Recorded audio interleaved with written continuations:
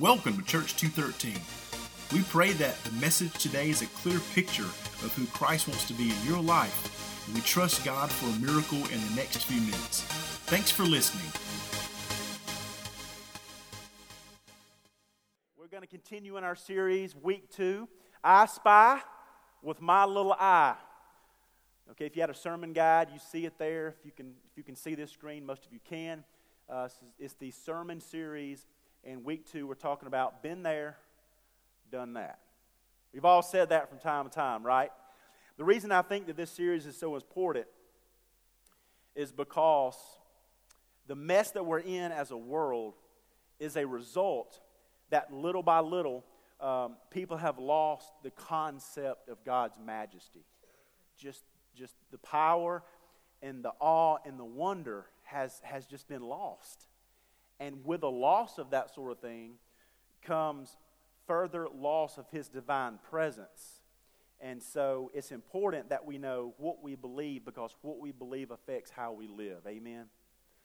Theology always affects your ethics, because to really know Him is to really worship Him. And to really worship Him flows from a place that you really know Him. And if you've tasted and you've seen the goodness of God, you'll never turn back. So it's important that we know who we are worshiping. And so it's for that reason the most important question that we can ask ourselves, our families, as a church family, is who is God? And this is kind of a recap from last week. Who is God? See, some people think that the Lord is like some heavenly prison warden, just waiting for you to make a wrong turn, so we can throw you in the slammer, throw away the key. There's that view. Some people believe that God is like this heavenly grandfather that's just chill, letting you do whatever you want. Oh, y'all come on over to the house. It's all right. Oh, if that makes you happy, yeah. There are those views out there. Those are very incorrect. And so it's important for us to grasp who God is if we're going to have any real meaning and real depth in our faith. We have to know who our daddy is. Who's your daddy? You have to know who your father is. And so this is on your notes right here. If you're new with us and you're a guest with us, thank you again. We have these to fill out. Kind of help you follow along, some big ideas, some one-liners, some themes, things you can take back to the house and you can marinate on. Because I'm going to say a lot of words, and I want you to miss them. So these are like the key things. So what you need to know is this: the best prediction of a person's future is what their heart conceives God to be like. Who's your daddy? Who is your father? Knowing who that is will affect how you live, because theology always affects ethics. Last week, we talked about the omnipotence of God. The power, meaning all powerful. God is all that and what? A bag of chips. He's got it all. All that in a bag of chips. So this morning, I want to look at another permanent quality of God, and that is that God is eternal. The eternal God. I spy with my little eye one who's been there and done that. See where we came around there? We're also going to go to Psalm 90. So if you have your copy of God's Word, we're going to be in Psalm 90. You open your Bibles right to the middle. Usually it'll end up in Psalm. Okay? And then find 90 from there.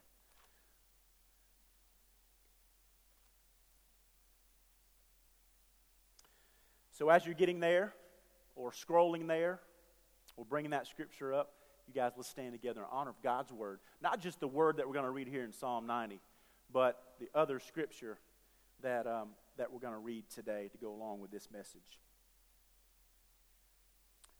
Psalm 90. If you're there, say I'm there.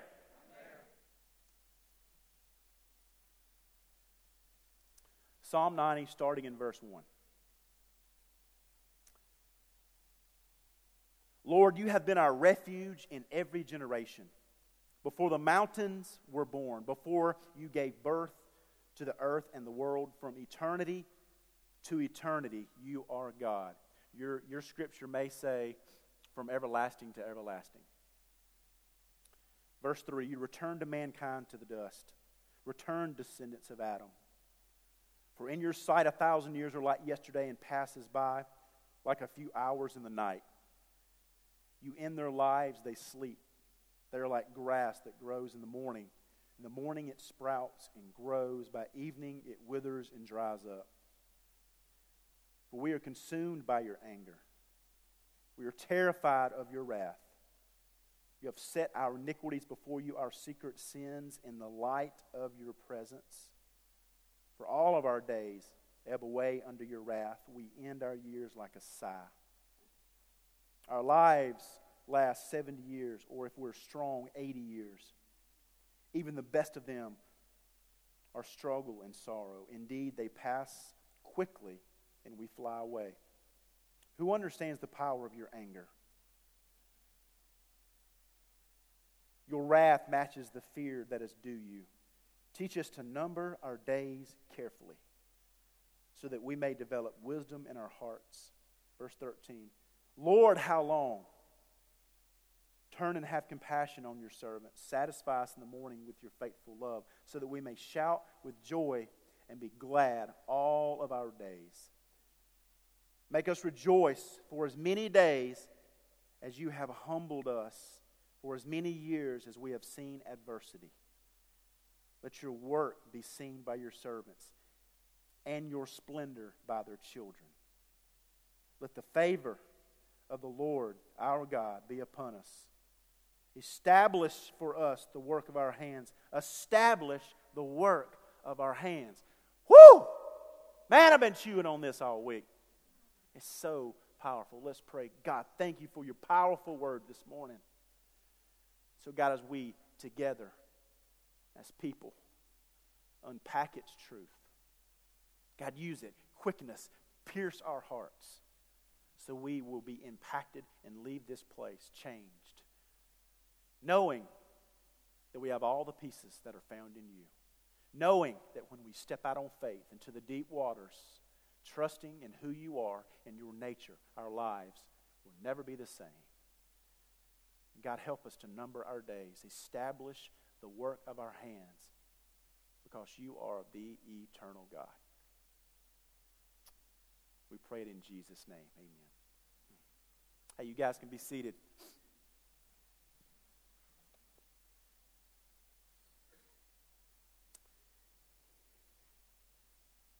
See, when Moses was a very old man, he wrote this psalm. So, chronologically, you understand that this, because Moses wrote it, is probably the oldest psalm. And he wrote this to celebrate the rock-solid theological point that God was eternal. God had been there and done that. And when you say that phrase, been there, done that, really what you're saying is there's no need to experience what I've already experienced through the past. Been there, done that. Some people will even add this little tagline, got the t-shirt. You know what I'm saying? Because what you've experienced in the past, you don't have to go through that again. You've already been there and what? Done that. It's why I don't shop at the Conyers Walmart. Been there, done that. It's why I don't deer hunt from a climbing stand. Been there, done that. It's why I do go the speed limit in school zones.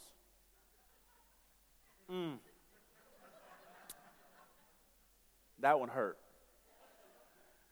That one messed me up for about a month, didn't it? It's why I don't go into haunted houses. I'm not going to pay somebody to scare me. If you get your kicks out of making me yell and scream and get nauseous, you better pay me. Been there, done that. We all have situations like that. We've all done things that we've said, been there, done that.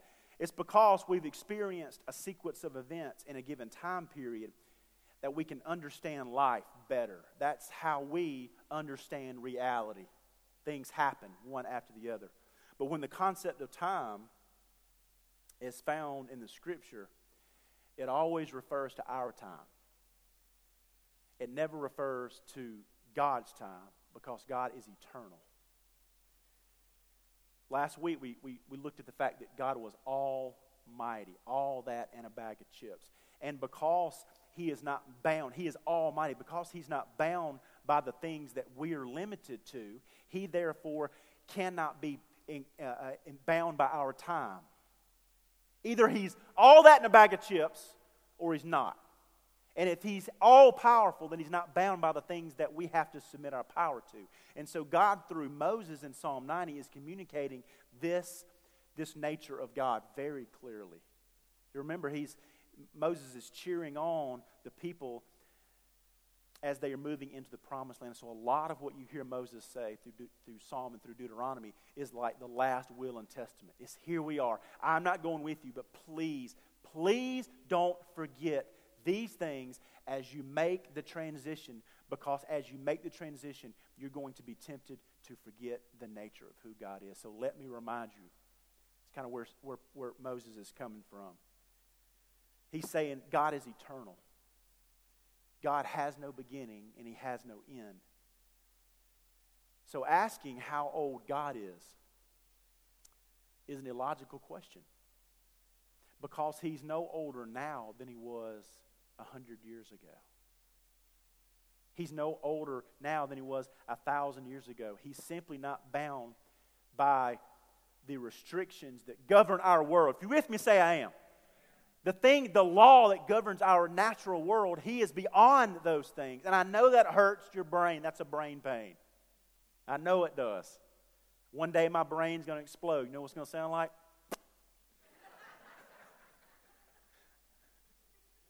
I tell Parker, say, son, one day your brain's going to get so big it's going to get the size of a BB and roll out the side of your ear. But I can do that because I pay his insurance. He can't do anything about it. But no, we just can't understand those things. It's a brain pain. This is on your notes. God's nature is trustworthy despite being hard to understand. Amen? It's there. Despite being hard to understand. It's trustworthy. You can trust it even though it's very difficult to grasp. See, your kids don't understand how the ingredients work in toothpaste to fight cavities, but they trust it, don't they?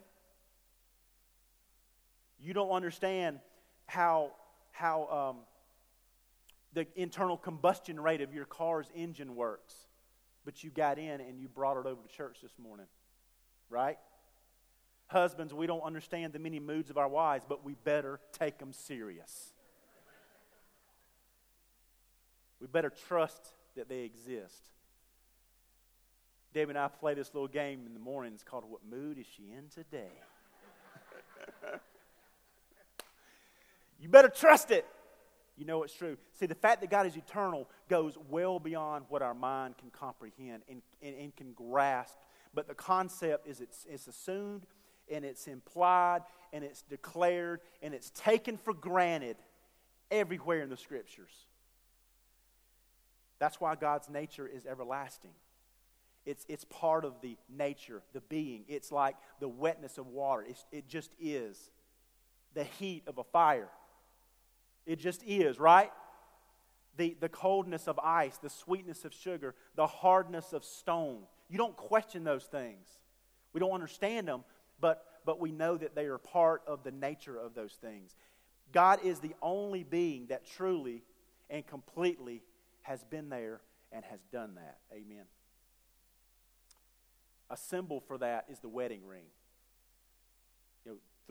Thousands of years ago, the wedding ring, historians think, Pharaoh and the Egyptians kind of came up with the idea of a wedding ring that's round, a wedding ring that's eternal, a ring that has no beginning and it has no end. It's a symbol of unending love. No beginning and no end. Well, God's Word toward the end gives us a promise, Revelation 21:6. It says this. It said, then He said to me, it is done. I am the Alpha and I am the Omega, the beginning and the end. And I will freely give the thirsty from the spring of the water of life, meaning His own very presence. You see, those two words, Alpha and Omega, That's the first alphabet and the first letter and the last letter of the Greek alphabet. It gives the idea that God was before time and God was at the end of time. And they echo this idea that God was already in existence at the very beginning and will continue to be in existence at the very end. He will always be with us. He will never go away. Amen? So that's the idea right there. See, for us, we can look back and try to remember the earliest memory. We can let our mind's eye go there. And then that'll just kind of vanish. Kind of gets fuzzy, what you can remember. And then you can look forward and you can try to imagine everything that's going to happen in the future, but it kind of fades away. Those two ends of perspective, they will collapse from exhaustion. The beautiful thing is God is at both of those points, and He's unaffected by either. It's so difficult to understand, but we have to grasp it. And here's why that's important. Because if He exists endlessly, then He never came into existence or was. And if He exists endlessly, then there is no cause to come into existence. So there's no one that caused Him to exist. And I want you to get it, because God was there at the beginning of time. He's there at the end of time. The beginning and the end of things is not hard for us to comprehend. Something has a start and something has an end, like a ball game. Remember, we live life like this. Our life is a sequence of beginning and endings. You go to a ball game, you go to the first pitch. If you're like me, you stay the last pitch. You never know what might happen at the end. You think of weddings. There's a beginning and there's an end. A movie. There's a beginning. And then there's the closing credits. But that God appears at the beginning and the end of time simultaneously. It blows your mind, doesn't it? Hard to get your mind around, because we see these things in a succession of events. Changes take place not all at once, but they happen a little at a time, beginning and end. But for God, everything that will happen has already happened. He sees the end and the beginning in one view. That is so difficult to grasp, because it's unlike anything we can comprehend. And so I brought a little object lesson to try to get you to grasp it. It really helped me. Simple things for simple minds, which is, well, I've got it. I use this in staff meetings because staff meetings have a tendency to get drawn out. And so this is a 30-minute time glass. So when I meet with a staff or a meeting, I let them know up front, this is not to protect me, this is to protect you. Unless you're on Sunday morning, then you're in for the long haul. So I'll flip it over, and then we'll start meeting, and 30 minutes is up. We need to kind of wrap it up. But as I was thinking about that, I was like, that's a perfect picture of time right there. Because this is our reality right here. We are living, it has a beginning and it has an end. And you can see that sand is just going away. Life is indeed like a vapor. So think about it like this, We're born, we're going to die. And the Bible says that God is beyond time. He is not bound by the things that we're controlled by, which means He sees the beginning and the end in one view. And He is out here. Where is this? But I know where I am. And I know that He controls the conditions of my life. He still holds the whole world in His hands. He is not wringing His hands wondering what's going to happen tomorrow. Oh, my goodness. No, y'all, we serve a God that's been there and done that. He's got it. Does that make sense? Does that help? I'm going to hide it because some of you will be distracted by it. I know, you got to know your people. Y'all write this down. God dwells in eternity, but time dwells with God. God dwells in eternity, but time dwells in God. We have to remember that theology affects our ethics, and a proper view of God, it makes it crystal clear, y'all, who we're singing to, who we're worshiping, who we're giving to, who we're clinging to, who holds us, anchors us, and calls us and loves us. You got to know who your daddy is. God has been there and done that. That's what Moses is saying. And so I want to kind of dissect Psalm 90 a little bit to show us two practical things that will help us as we try to grasp the eternal God. The first thing is this: He's a safe place. He is a safe place. Let's look at verse 1 again. This is so rich. This is, man, so good. Verse 1, Lord, you have been our refuge in every generation. Before the mountains were born, before you gave birth to the earth and the world, from eternity to eternity, you are God. You return man to the dust, saying, return, descendants of Adam. For in your sight 1,000 years are like yesterday that passes by, like a few hours of the night. You end their lives, they sleep. They're like grass that grows in the morning. In the morning it sprouts and grows, and everything withers and it dries up. For we are consumed by your anger. We are terrified in your wrath. You have set our iniquities before us, our secret sins, in the light of your presence. For all of our days ebb away under your wrath. We end our years like a sigh. Our lives last 70 years, or if we're strong, 80 years. Even the best of them are struggle and sorrow. Indeed, they pass away quickly, and we fly away. Verse 11. Who understands the power of your anger? Your wrath matches the fear that is due you. Now, there's a lot going on right there in verse 1 through 11. You have the first verses right there that seem like it's good news. And then in verse 4, verse 4 and 5, it kind of switches gears on you. It pulls that rug out from under you. What this is saying right here is that the truth never changes. And what's actually true for us, it's becoming harder and harder to find, right? Man, truth is so elusive today. It's hard for us to grasp it. But its value is still critically important, because truth is the only, y'all get this, truth is the only leveling tool that makes things and everybody equal at the table. You've got to have the truth. See, if you remember when Jesus was standing before Pilate, Pilate said, he kind of brought him into the side, because this was it. This was it for Jesus. Everything Pilate thought, hinged in his hands, and he asked Jesus this question: what's the truth? What is the truth? Because he was looking to administer righteous justice, because Pilate understood that justice and truth are indivisible. It levels the playing field. And so this opening verse right here still applies. Moses is writing to Israel to remind them that, hey, during some of their most difficult time, that from the beginning into the end of those, God was there through the whole thing. That's what verse 1 is saying. Lord, you have been our refuge in every generation.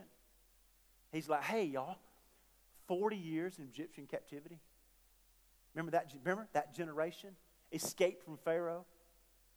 Red Sea, wonders, wilderness, manna, miracles. And so God is telling them, God was our help in the ages past. And He's like, God will be your hope in the future. I'm not going to be there with you because I have a beginning and an end, but I'm telling you the truth. That's what Moses is telling them. He is eternal.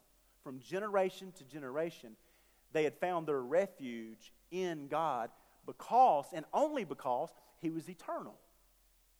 So He's reminding them of that. Look at verse 2. And so He gives them an object lesson. He says, before the mountains were what?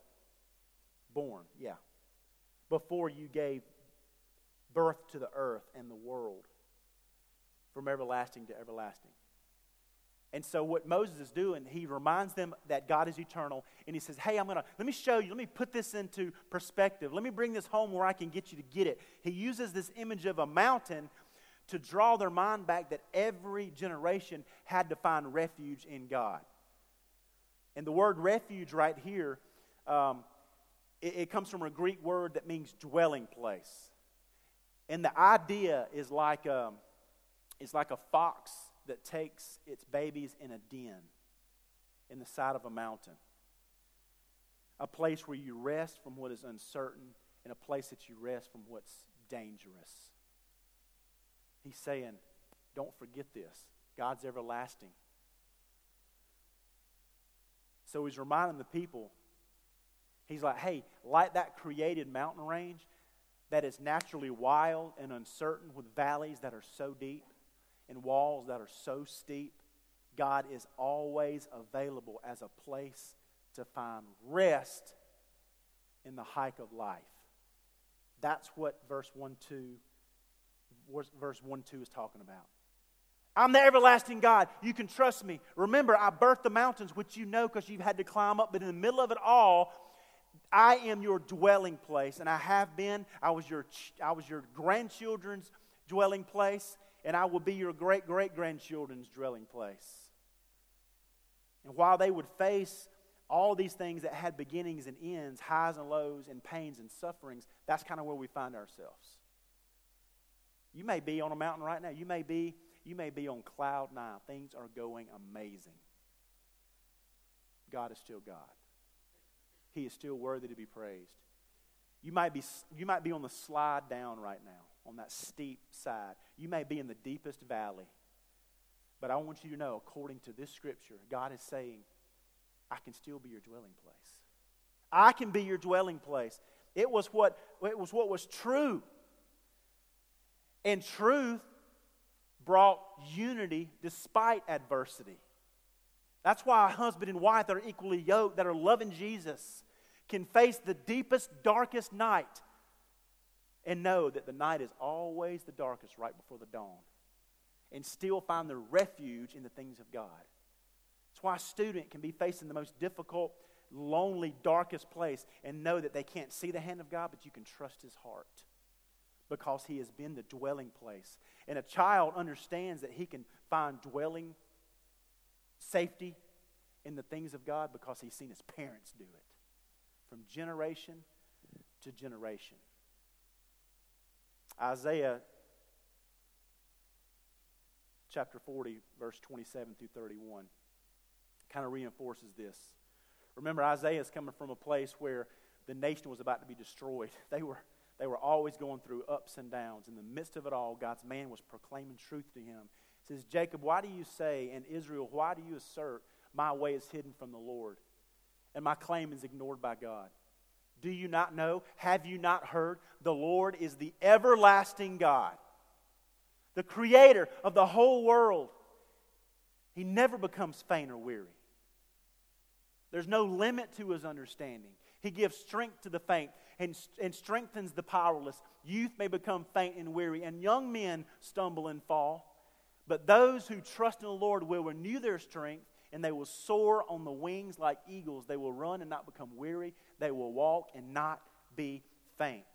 You know why you can have that attitude in your walk with the Lord? Is because you have found refuge in the one that is beyond the boundaries of your situation. That's a good word. Our comfort comes from knowing that while we are fragile like dust.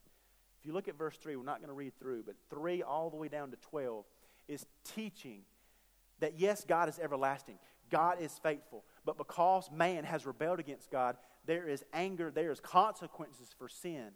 And that is affecting the life that God wants us to live. And so he's making this point that, yeah, hey, we're fragile like dust. And the days that we call our life are going to have a beginning and they're going to have an end. And he says, like grass, they're going to grow and they're going to wither. They're going to bloom and they're going to fade. The passing of time, it doesn't affect God's presence and his availability. And so Moses is telling these people right here,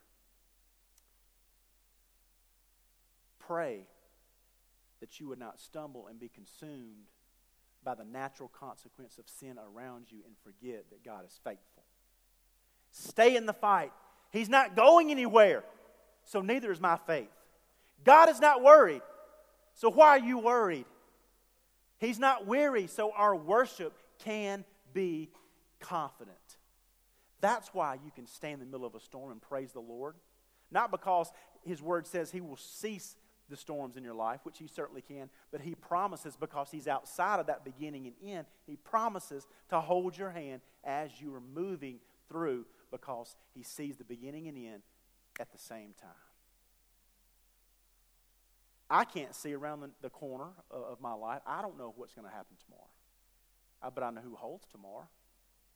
I don't know exactly what's there. I don't know what life is going to create for me and my family next week. I don't know what's going to happen tomorrow or 1,000 years from now. But I know the Word says that 1,000 years is like yesterday, and it passes like a few hours in the night. God is not worried, so I am not worried. I know He's eternal, and so that affects my faith. He's not going anywhere,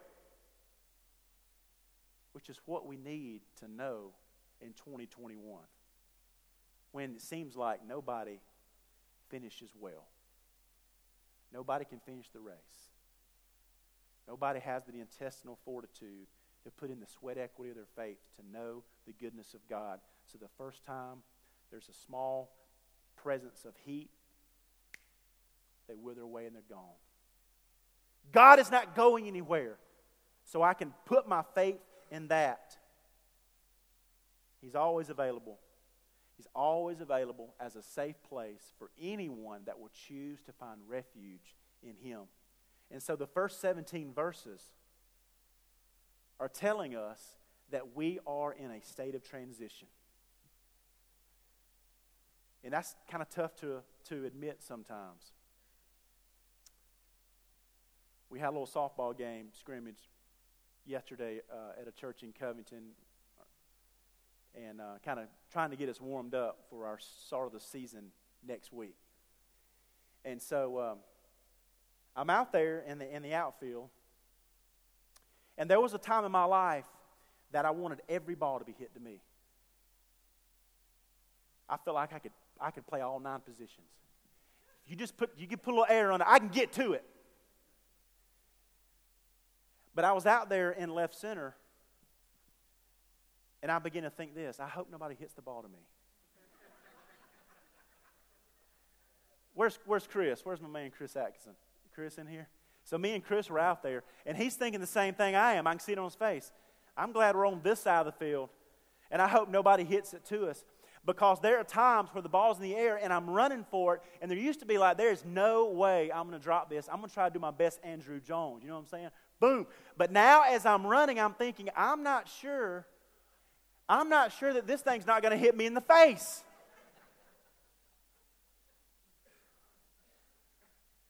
Y'all pray for me. It's a strange phenomenon. But what this is showing is that we are in a constant state of transition. We're here and we're gone. That's what verses 3 through 17 are saying. Moses is reminding the people, don't forget, life moves one after the other, and every step of the way, things get more difficult because that is the result of rebellion in our lives.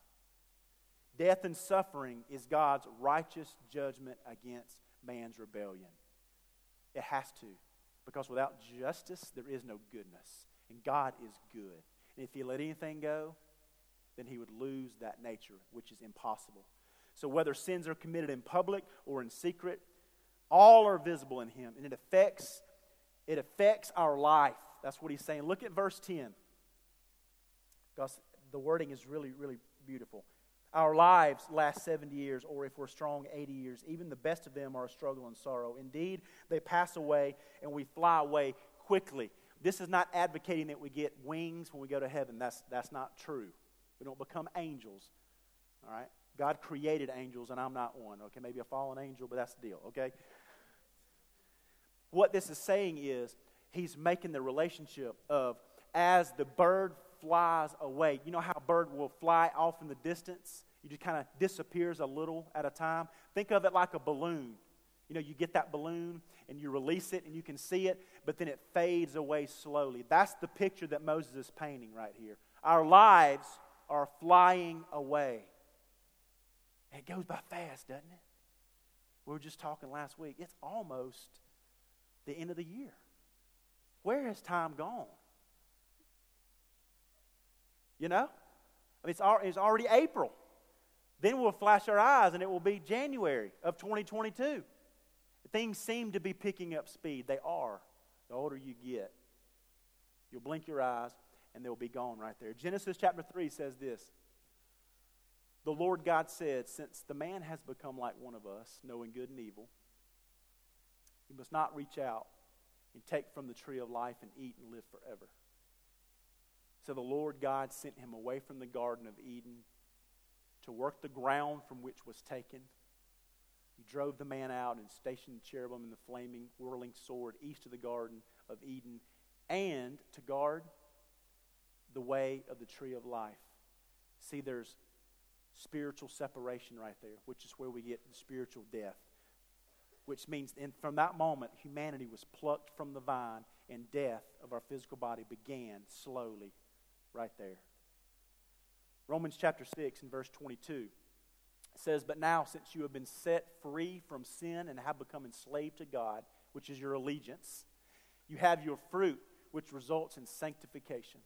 And the outcome is eternal life. For the wages of sin is death, but the gift of God is eternal life in Christ Jesus our Lord. So he said, I'm beyond time and space. Moses is telling us that God is always a safe place to dwell because you can't lose access to something that can't cease to exist.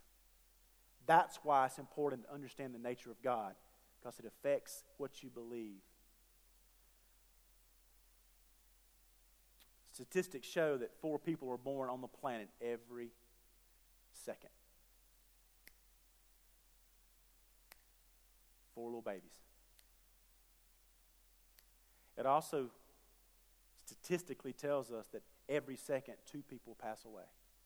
2 people born, gone.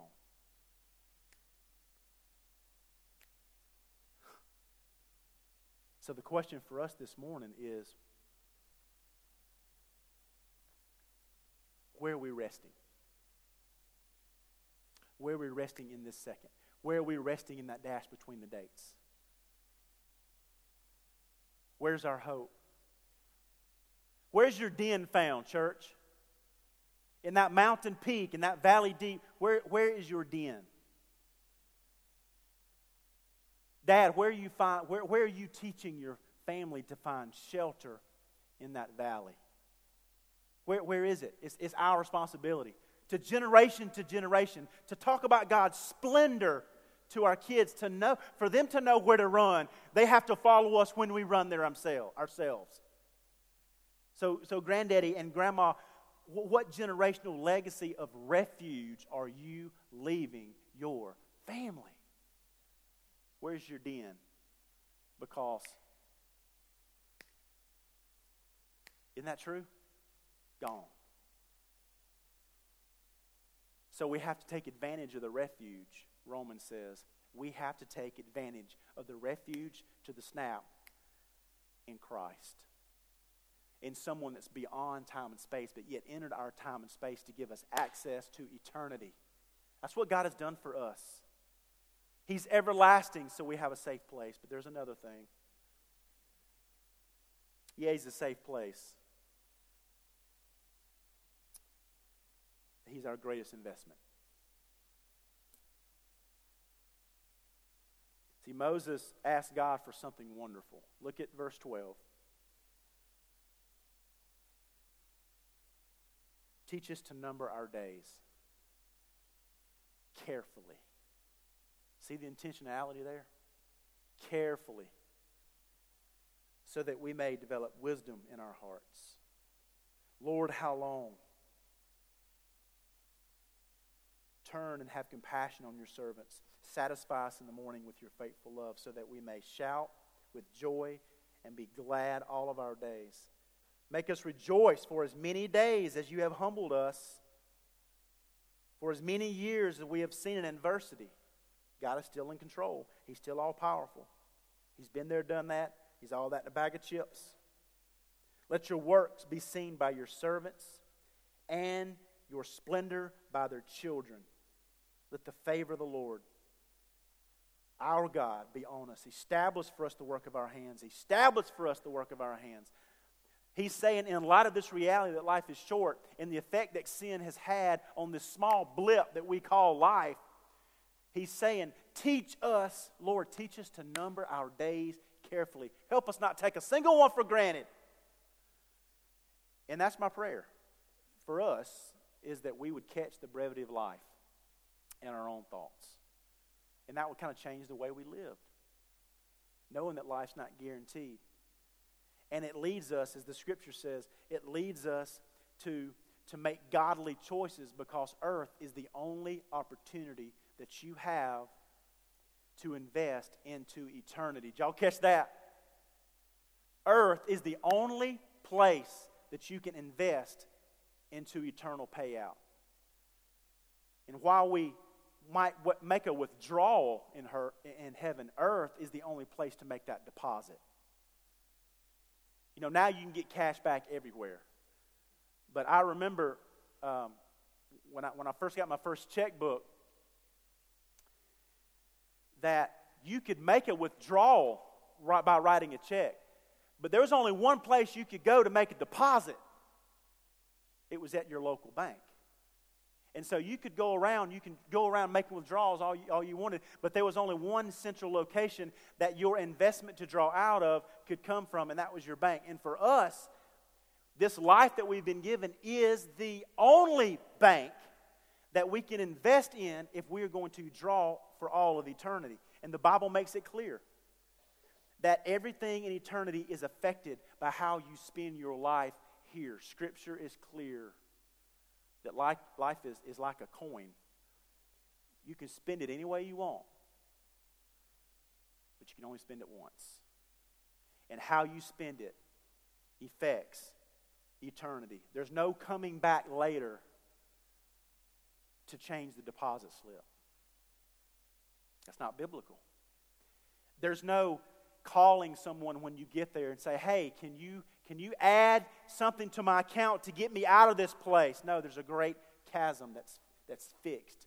No one can get from hell to heaven, and no one can get from heaven to hell. The only way you can get to either one of those is by how you live your life here.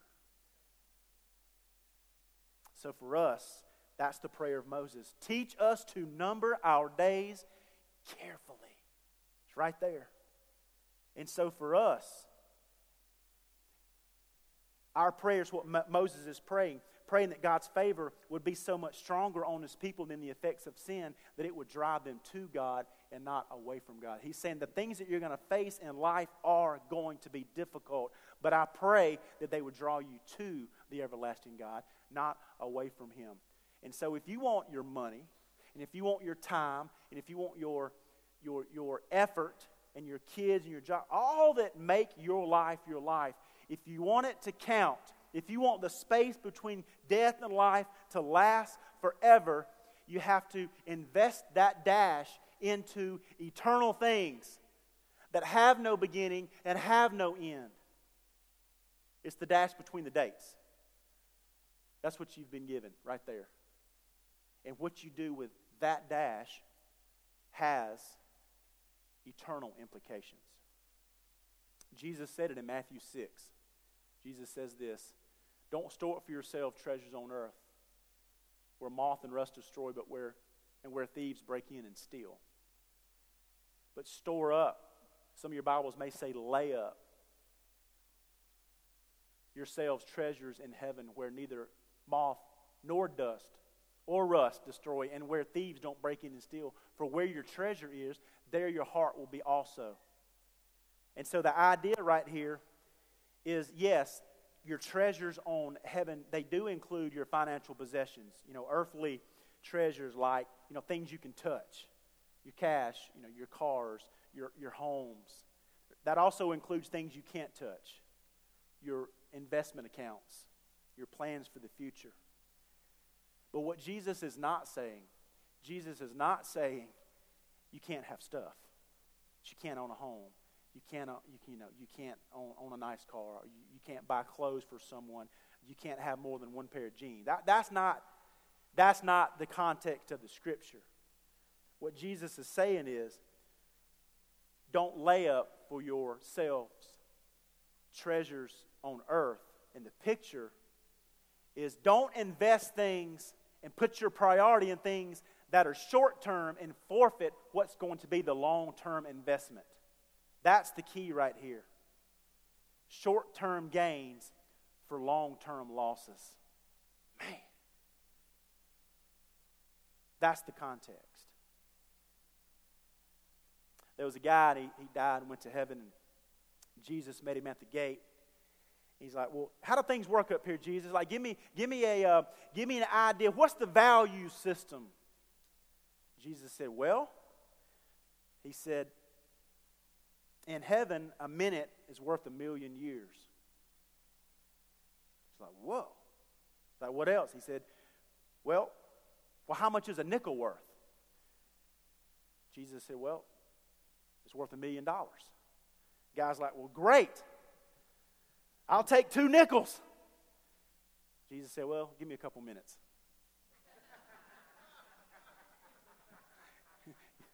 Let that one linger a minute.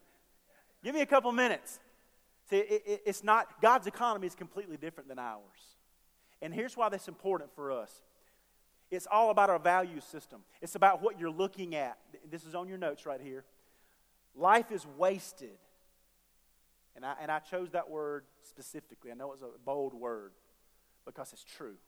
Life is wasted when we prioritize the temporary at the expense of the eternal. It's wasted. It's misused. That's what waste means, to misuse it.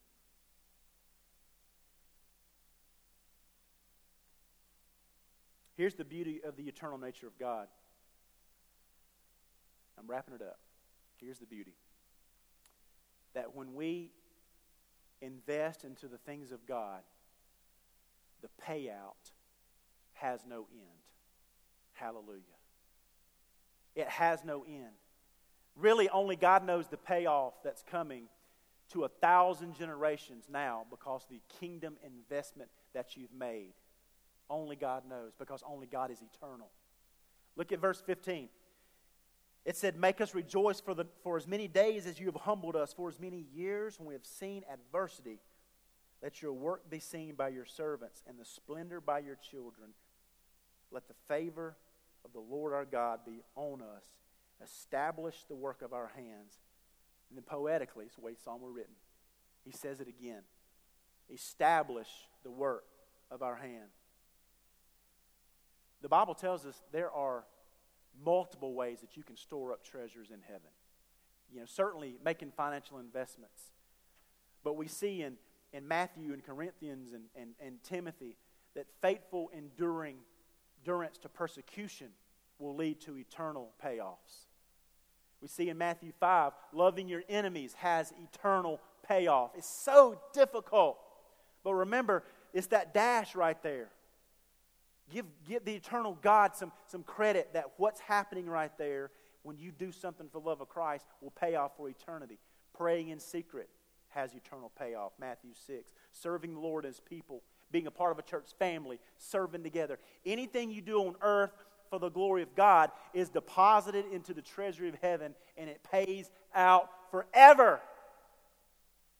Which is good for us. Because there's no small act done for Christ that doesn't have eternal magnitude. So walk in the Spirit so you can see those things and you can make investments into it. Buster and Laura gave a giving testimony beautifully last week, and Buster said this, and we say it often, you can't outgive God. And that is so true. Because God is not bound by what we are. Because you can't outgive an eternal God who is unbound, and in His economy, nothing is small and insignificant. And so the dash between the dates, that dash he will use for all of eternity. That's a long time, y'all. You know how long forever is? Forever. And what you do with this,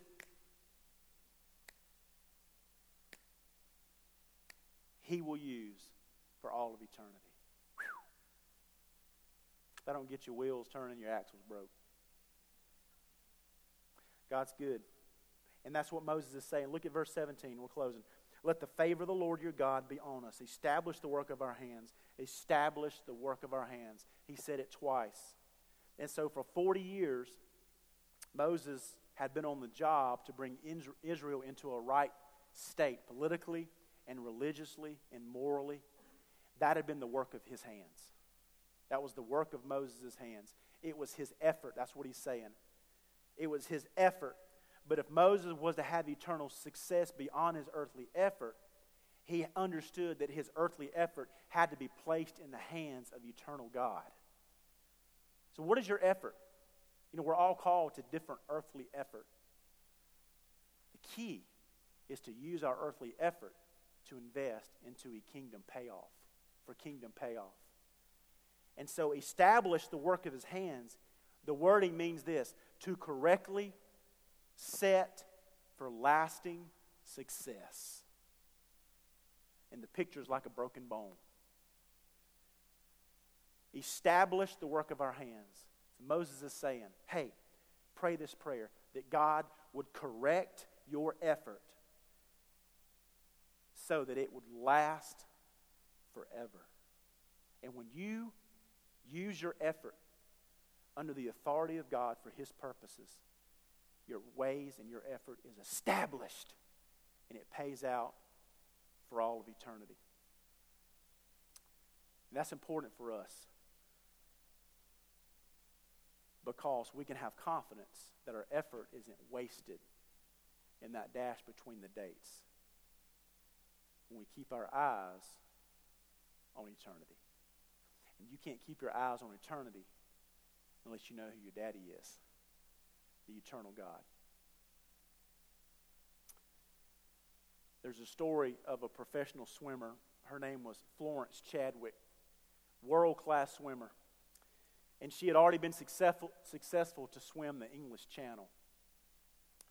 But she had her goal set to swim from Catalina Island to the California coastline, which is a long way. And now she wanted to take the 26-mile trek and be the first woman to ever do that. And so she surrounded herself with all of these boats. And she swam. And she swam. And she swam. For 15 and a half hours, she swam. And the fog began to get so thick that she couldn't see in front of her, and she began to get weary. And so at one point, she stopped her crew, and she said, I'm done. They're saying, what do you mean you're done? She said, I can't see. I'm exhausted. I can't see in front of me. Get me out. So they loaded her into the boat. And as she got into the boat, she looked, and she was only a half mile from the coast. 2 months later, she tried it again. And so this time, when she started out, it was very clear. It was sunny. But 12 hours into the swim, that fog rolled in again. But this time the fog was heavier than it had ever been. But she kept going. And she kept going. Not only did she swim from Catalina Island to the coast of California, not only did she make that maiden voyage, the longest swim in the history for a woman, but she broke the record by 2.5 hours. And so when they got her in the boat, they said, you know, Clarence, what is the difference? Florence, what's the difference between now and 2 months ago? And she said it was very simple. She said, when I could not see the shore because of the fog, I pictured it in my mind. And because I knew where I was going, because I knew where I was headed, I could continue despite not knowing what the future would hold. See, she had eternity in her mind. She had it pictured. She knew. And so for us as a church family, To know that God is all that in a bag of chips. And that leads him to be eternal. We don't have to worry because God's not worried. Our faith doesn't have to crumble because we know where we are headed. So for us, a great prayer to pray every morning is, God, help me in my mind's eye find eternity. Help me picture heaven. Give me a glimpse of your eternal glory so that I can know that you're holding my hand when I can't see in front of my face. And it's there that hope is found. It's there that faith is stretched. And it's there that you can make the greatest investment with your dash that will impact all of eternity. That's what's at stake. So my challenge for you this morning is, what are you doing with your dash between the dates? If you're not sure what's going to happen when that dash is done, then the gospel is clearly presented today. One, through baptism. That it's only through the work and belief and trust and commitment in Christ that you can even have eternity with God in a forefront of your mind. Because when that dash is up, the opportunity to make that investment is over. So know for sure this morning where your eternity lies and who your Savior is. If you're not saved and sure, I'll give you an opportunity to do that. The other thing is, what are you doing with your resources? Not just your financial, but your time, talents, and treasures. How are you investing those? And if it's being squandered, if you're laying up treasures in any place other than investment in kingdom work, oh man, pray that God would help you establish the work of your hands.